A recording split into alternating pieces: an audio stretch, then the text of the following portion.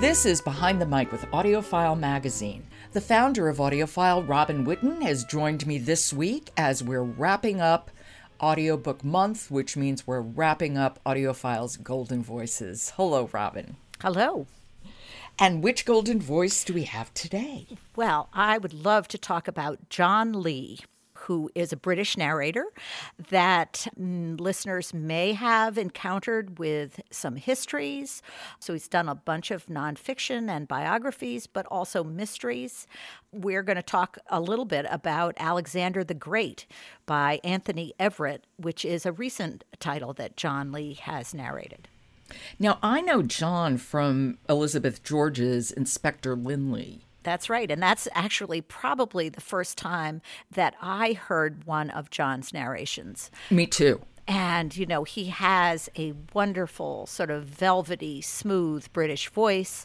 He does a lot of the interesting characters very well, but you get a sense of how it's so rooted in an English village or the characters that are in Elizabeth George's mysteries.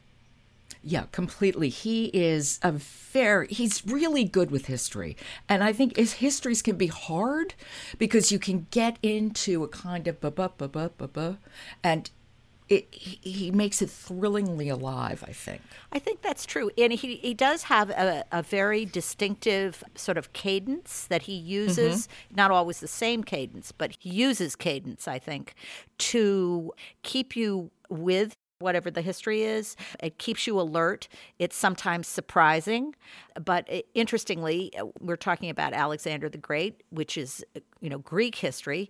But last year, John has narrated The Darkest Hour by Anthony McCarten, which was the Audie winner for history and biography. He's done a lot of British history. I remember that. I remember because we talked about it on the show, in fact. And also, I think we just talked about The Splendid and the Vile by Erik Larson, which is brand new, also about Churchill and just before the war. Yeah, John has a lot of, what's the word? It's like he throws a very wide net. That's true. And plus, when he talks, especially, for something like history, I just believe him. It's not like he's authoritative, but it's just, authoritative.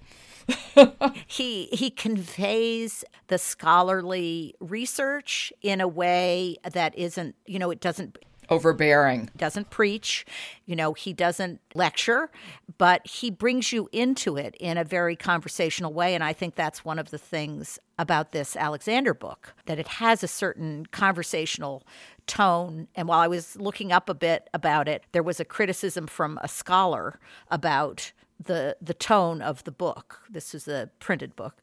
But I thought, that's what's making it even more interesting as an audiobook, because it doesn't read like dry history. And so John presents it as something much more lively. Well, let's hear a little bit. Do you have to set this up at all, Robin? This is about Alexander's father, Philip of Macedonia, and on the day of Alexander's birth. Okay. This is Alexander the Great, His Life and His Mysterious Death by Anthony Everett, read by John Lee. 3 messengers arrived one after another at his camp, each bearing wonderful news. The first rider brought a report from his trusty and talented general, Parmenion, who had scored a victory against Macedonia's hereditary foes, the fierce, wild Illyrians. Then came a dispatch from southern Greece, where the Olympic Games were being held. Philip had entered a horse in one of the equestrian events. Only the very wealthy could afford the training and upkeep of 2 or 4 horse chariots, but financing a competitor in a 4.5-mile horse race was costly enough. Philip's investment had paid off, for his mount came in first. The publicity would give a shine to his embattled reputation. But the last messenger came from Pella, his capital city. His wife, Olympias, had given birth to a healthy boy. The official seers or soothsayers said that the arrival of a son timed to coincide with these other successes augured well. When he grew up, he would surely be invincible. There are so many things I like about this passage. I love, here are the horses doing well, and by the way, I have a son who's born.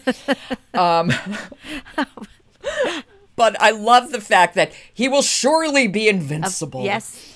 Yep. That's a very fun little bit. And, what's interesting is because they start with his birth and his death, and then they've got to fill in, 30 years of all the rest The middle.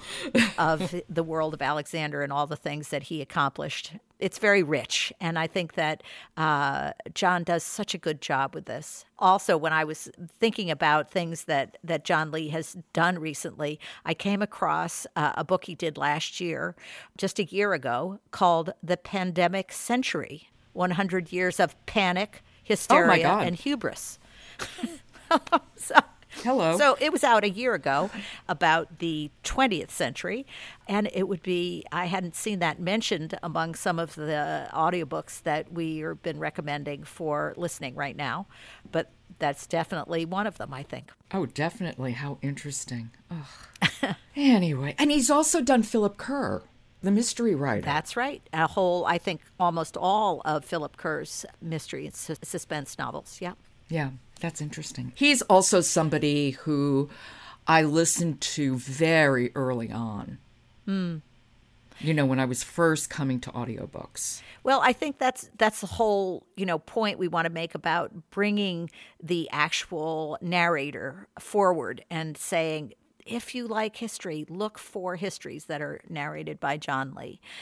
If you like English mysteries, he's someone to think about and to kind of recognize his name.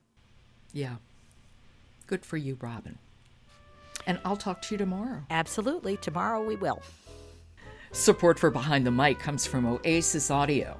They're the publishers of the complete Edgar Rice Burroughs authorized library. I'm Jo Reed. Talk to you tomorrow.